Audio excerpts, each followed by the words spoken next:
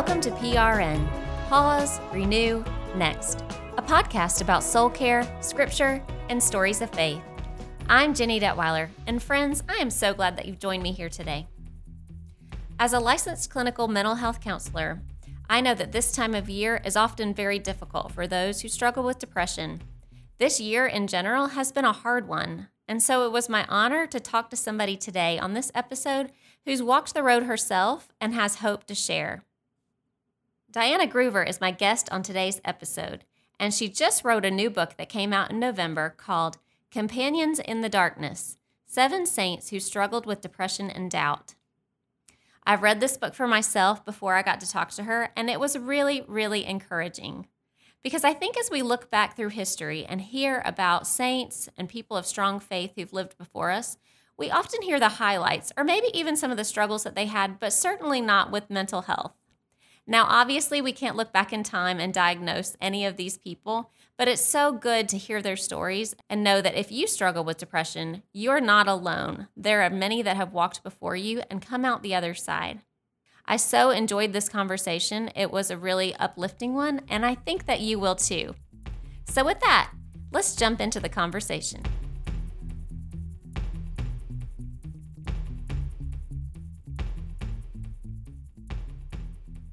Okay. Well, Diana, welcome to the podcast. Would you like to introduce yourself? Sure. So I live with my husband and daughter in Pennsylvania. I have my master's in spiritual formation from Gordon Conwell Theological Seminary. So that took us to New England for a few years. And now I work part-time as a writer and communications director for the Veer Institute. And I do writing on my own website, and I'm a full-time mom. Yeah, that is a busy schedule, isn't it? You got a lot going on. It is, yeah. I love your book, which we're going to talk about today, Companions in the Darkness. And before we really jump into what it's about, because it's pretty deep, can you kind of talk about how you knew writing was an invitation or a call on your life? Like, how did that become a thing for you? I've always been a chronic journaler, which, especially writing a book like this one, was really helpful to be able to go back and look through my own journals.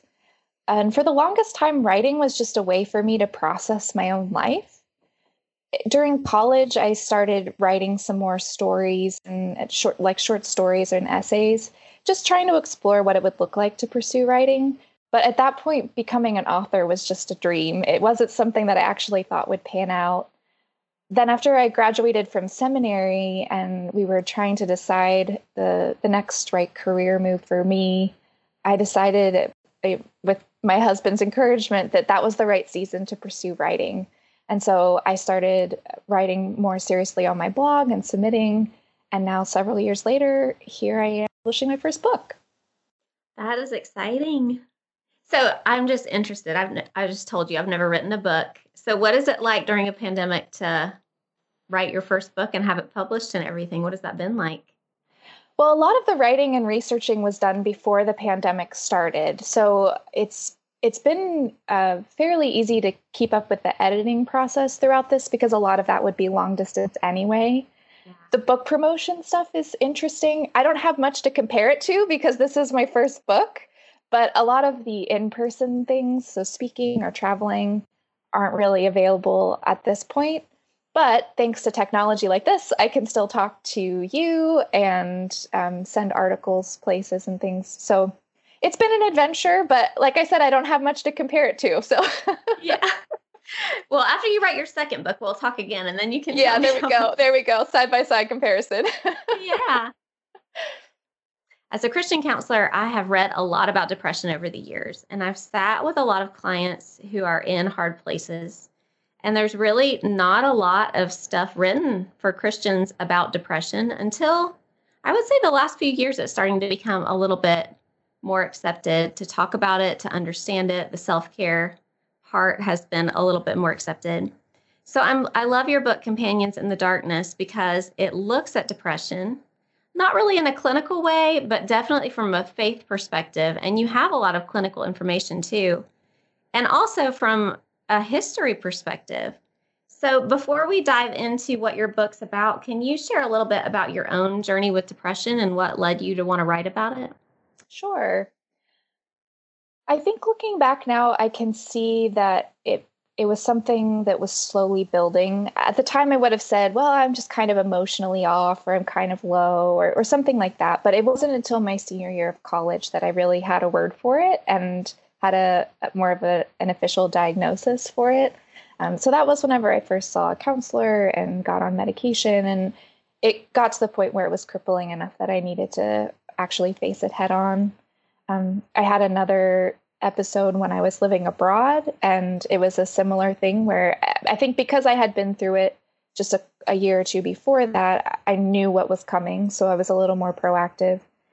Since then, I haven't had as deep of a season of depression, but it's still a part of my story. And it's something I know I have a proclivity towards. And so especially in a season like this with the pandemic, it's been very difficult for a lot of us. It's something that I know, even if it's not completely crippling me, it's something I know I need to be aware of and take care of myself. Yeah. When you talked about being overseas and feeling it kind of coming on again, what were some of the signs that you felt? I was crying more. I was really exhausted.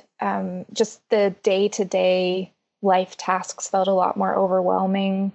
I was living and working with a group of foster children, and one of the things that really tipped me off and pushed me to say, no, I need to try to figure out how to help myself in this unique situation was, I remember one of the kids said, Miss Dye, you just seem so sad.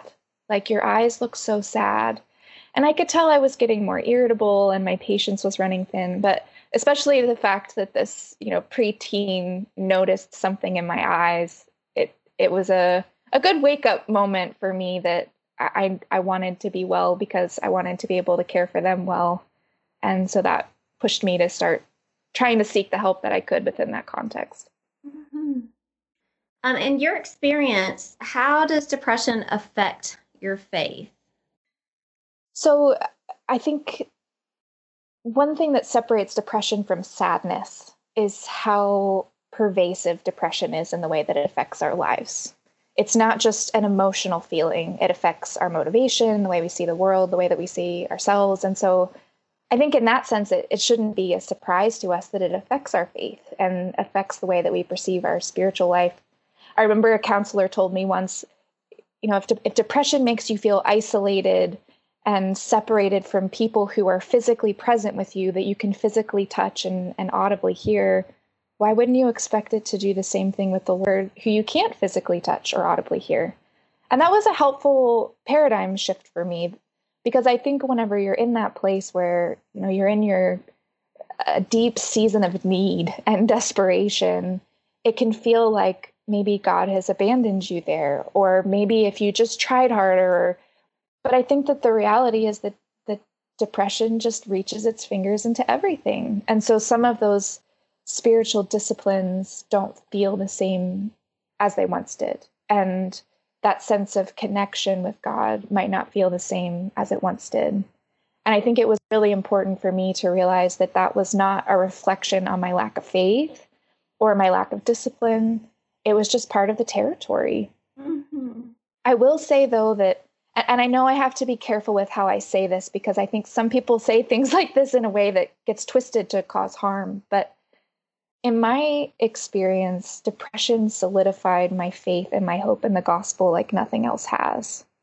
And I think it was because I was so desperate and so needy, and I knew I could not pull myself together. And so I needed those promises to be true. I needed it to be true that I could come to God needy and find welcome and comfort. I needed to believe that there was hope that was bigger than my own pain, and that pain wouldn't be the end of the story. And so I didn't feel the warm and fuzzies of that kind of hope, but it was this raw, desperate hope that in some ways carried me through that season spiritually. And I've continued to see the effects of that on my walk with the Lord since then. That is beautiful. I'm really glad that you brought that up, because I've noticed as a Christian counselor over the years that has come up many, many times. Like, I'm just not hearing God like I used to hear him, or I'm just not feeling him the same way. I'm not able to concentrate on scripture. And I have said much the same thing. I just think it's very hard to focus. It's very hard to concentrate. Your motivation is depleted. And even though we want to feel close to the Lord, I mean, it's hard to feel close to anybody during a season of depression. It's very isolating. Yeah. So that was a beautiful way to encapsulate that. Thank you. One of the beautiful things about some of the stories in this book is, okay, Mother Teresa said that her prayer life didn't feel the same. Charles Spurgeon said he didn't find comfort from the Bible in the same way. And by golly, if they can feel that, I can feel that too. That's right. Yes. So yeah, we hadn't jumped into that yet. So let's do that. So you found 7 saints. Most of them are pretty well known. A couple of them not as much, I think, who struggled with mental health issues, we think. Obviously, there was no DSM-5 back then, so they were not diagnosed. But we can tell from their writings and some of the things that they said that they were really struggling. And you went through like mini biographies for each one. And it was so encouraging for me to read through it. I love biographies. Anybody who listens to my podcast knows that. But it seems like when we think about heroes of the faith, we hear more about the highlights or maybe the struggles that happened to them, not the struggles that happened internally inside of them. So I love reading through some of this. What made you interested in learning more about these particular people? I've been joking. At first, maybe it was slightly selfishly motivated. I think walking through depression and feeling some of that guilt or that internal conflict in its relation to my faith life, hearing some of these stories while I was in seminary, it just really piqued my interest. And because I think you're right, I don't think we hear these sorts of stories very often. And I think not only do we do ourselves a disservice, but not telling those types of stories in and of itself communicates something, right? If we say, well, we shouldn't talk about this part of this hero's life, it adds to that sense of shame or stigma that comes with something like depression. So when I first started hearing them, it just made me really curious, and I wanted to know more about what that experience was like for them. And then along the way, I realized that there was a sort of companionship and the solidarity of having a shared experience. And they had a lot of wisdom that I could learn from. And so that's what set me out on that journey, and then eventually what led to the book. Do you want to just go ahead and say what the 7 people are or share that? Yeah. So the earliest one is Martin Luther, who's the famous Protestant reformer. The next one is Hannah Allen, who is probably one of the more obscure ones in the book. We know about her from an autobiography that was published of her life. David Brainerd is next. He was a missionary to Native Americans in the U.S. And then after him is William Cowper, who was a poet and hymn writer and a good friend of John Newton. And then there is Charles Spurgeon, who was a famous preacher in Victorian era England. And then Mother Teresa, who I'm sure I'd be shocked if anyone in your audience has not heard of her and her work. And the most recent one is Martin Luther King Jr. Mm-hmm. I didn't think about it till you just started saying it, but you started with Martin Luther and ended with Martin Luther King. That was a good way to sandwich them. Yes, good bookends. Yeah. Which of the 7 saints that you wrote about did you most identify with, or did you find most intriguing? I loved William Cowper. It's so hard to know what draws you to people. I think it's the same in real life with a person. There's just certain people that you connect with and are just really fascinated by. Obviously it's a book about depression and his story is very sad. But in spite of his depression and his attempts at suicide, he had such a warmth to him and such a groundedness to him. He loved to garden. He had a whole variety of pets. He built himself a greenhouse at one point, and he would write his friends little poems as thank you notes. And so there's just such a warmth to him that really drew me. I found a volume of his letters and I just couldn't put it down. Finally, one of my friends said, Diana, you've been researching him enough. You need to just let him go. That's really funny. I thought that I would like Mother Teresa the best. And I thought I would connect with her because I love to help people. And, she's just awesome. And I actually found her, I don't know that I really connected that much with her story as much as I just kind of found her intriguing. Interesting. Because she's known as like this big warmth to the world. And internally, she wasn't necessarily feeling that, according to her letters and people that were close to her. Yeah. So it was just kind of intriguing to hear her story from a different perspective than, the media would have portrayed her. So, yeah. Who do you feel like you did connect with the most? This is always so interesting to me. Well, I think I connected with pieces of all their stories. Depression has never been a huge problem for me, but I definitely times of discouragement. I think this year I've connected with a lot of discouragement, exhaustion. I think there are a lot of people who could relate to that, including many of my listeners, I'm sure. Just this has been a hard year.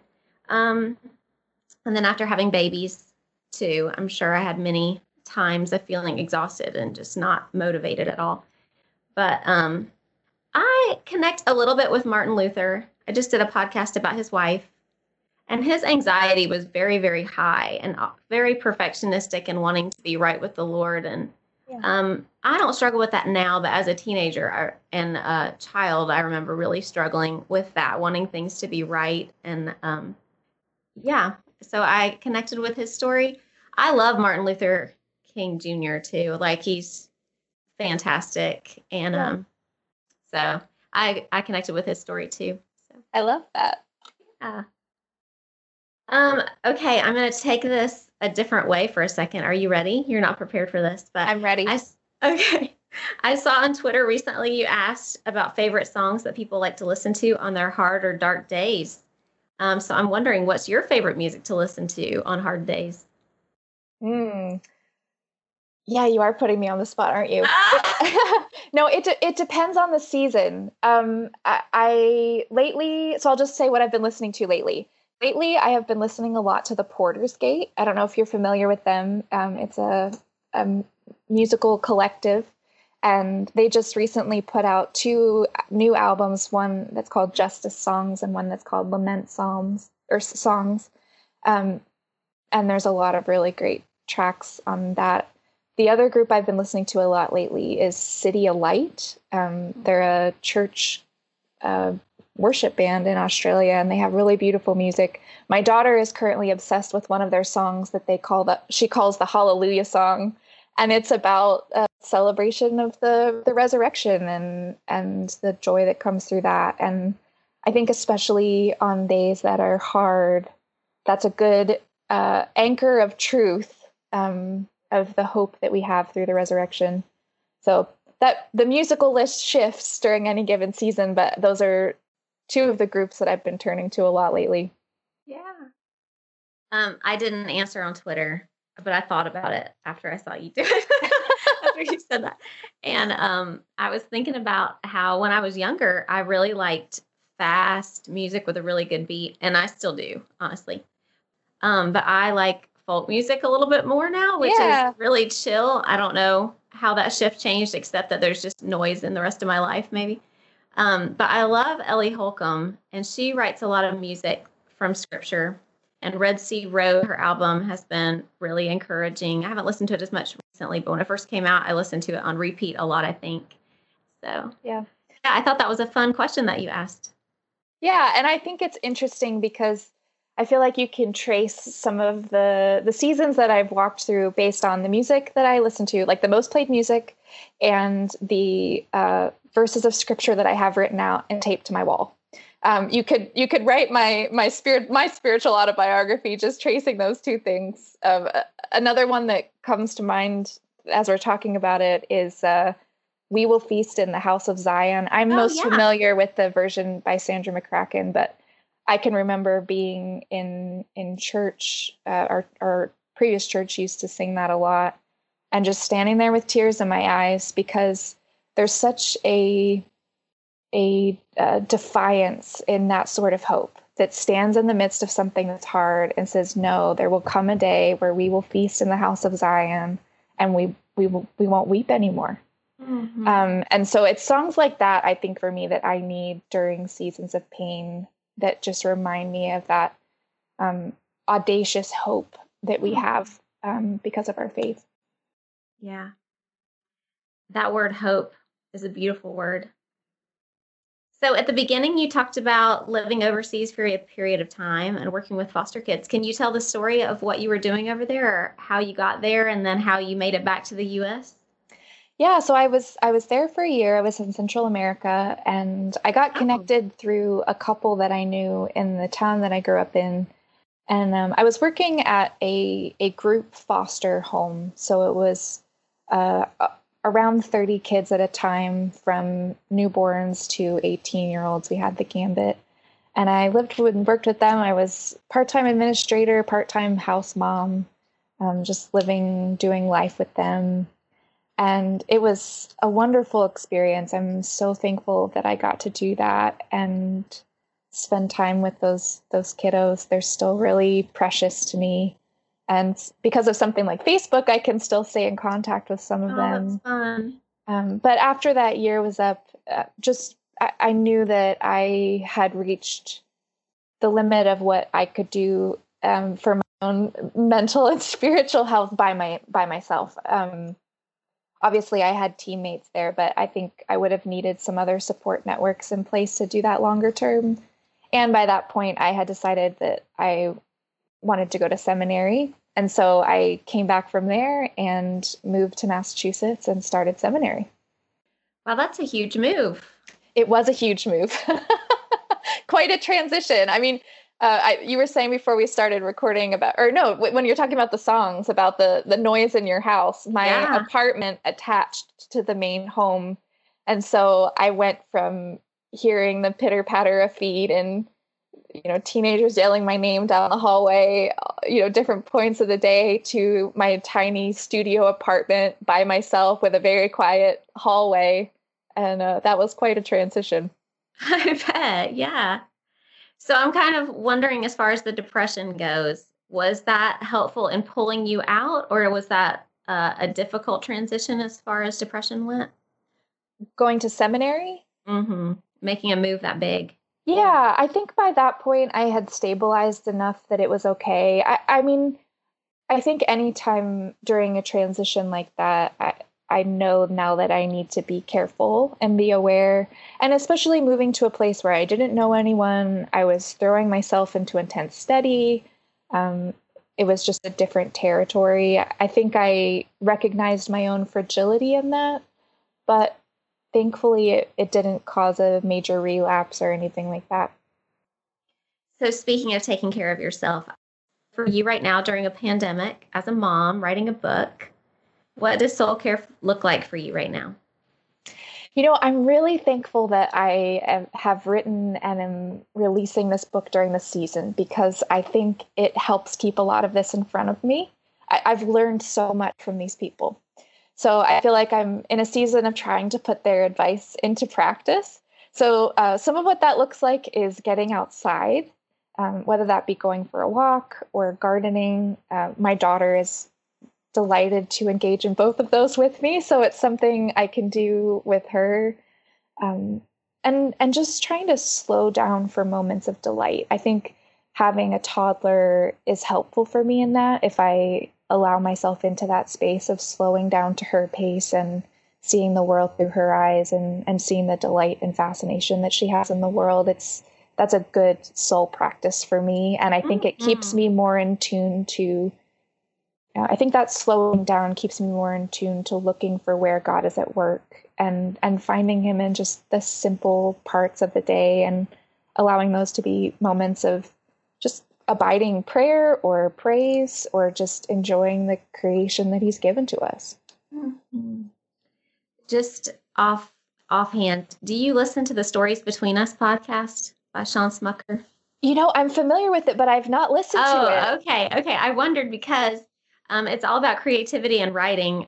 I enjoy listening to it. It's fun. It's him and his wife. They're both authors. They talk about stuff.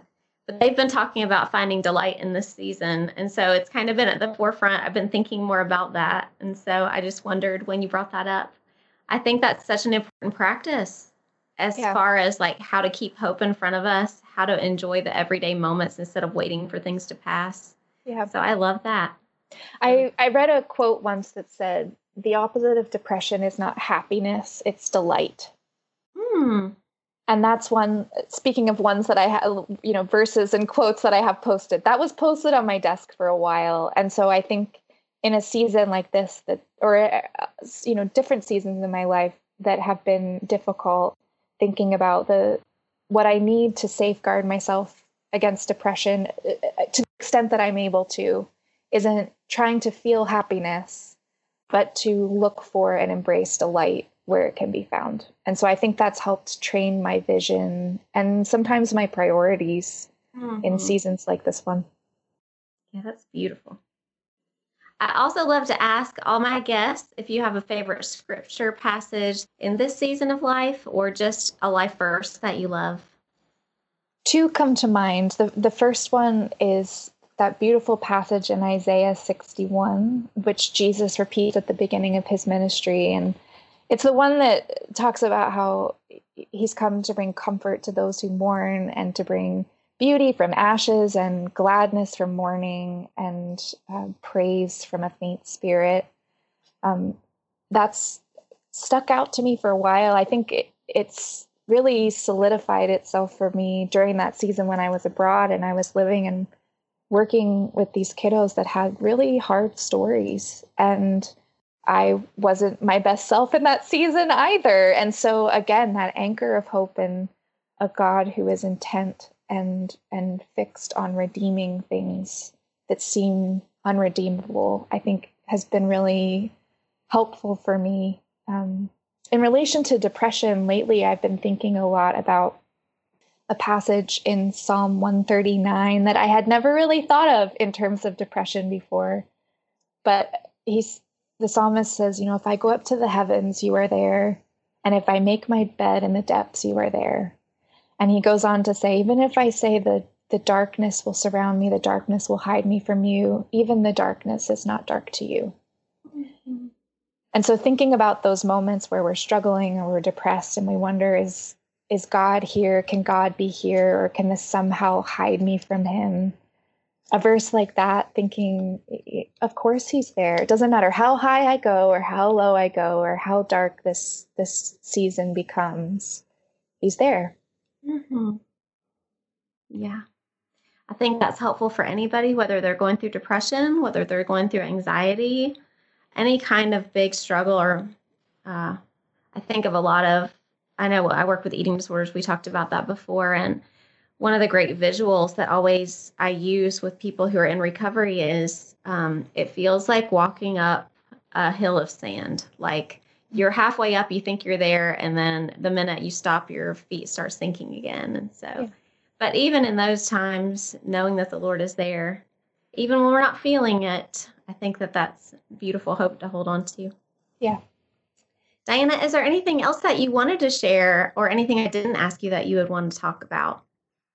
I think I would just offer a word of encouragement to people who are struggling to know that they're not alone. There are so many of us who are struggling in this season. There's no shame in that, and there's no shame in asking for help. So if someone is struggling, please ask for help. Talk to your doctor, find a counselor like Ginny, find somebody that can help you through the season. And on a related note, I think there's such power in being able to share our stories. And so if you have struggled, take the time to maybe share a little bit of your story with somebody, because that might be a word of hope that they need to hear in this season. Mm-hmm.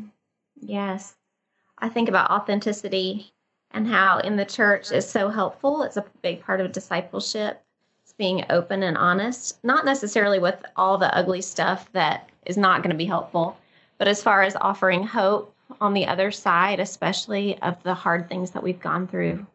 The Lord uses those things. Thank you for sharing that. Yeah. Well, thanks so much for being on the podcast. It was so good to have you. Yeah, it's been fun being here with you.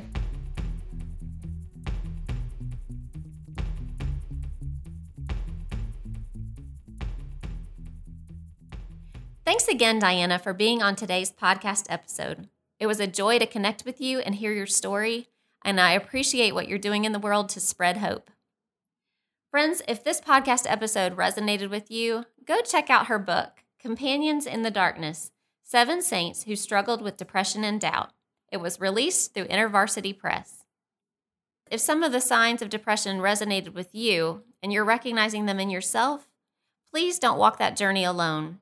Reach out to safe people in your life, your friends, your family, your church, or find a licensed professional or doctor in your area with whom you can speak. Well, if something from today's podcast stood out to you, I would love to hear about it. You can write a comment under today's show notes or join the conversation on PRN's Facebook page. You can follow me on Facebook as well, or also on Instagram or Twitter at PauseRenewNext, or you can always keep up with me on the website, pauserenewnext.com. Well, that is all for today's podcast episode. I'm Jenny Detweiler with PRN, Pause, Renew, Next, the podcast. May you be encouraged on your journey with Jesus.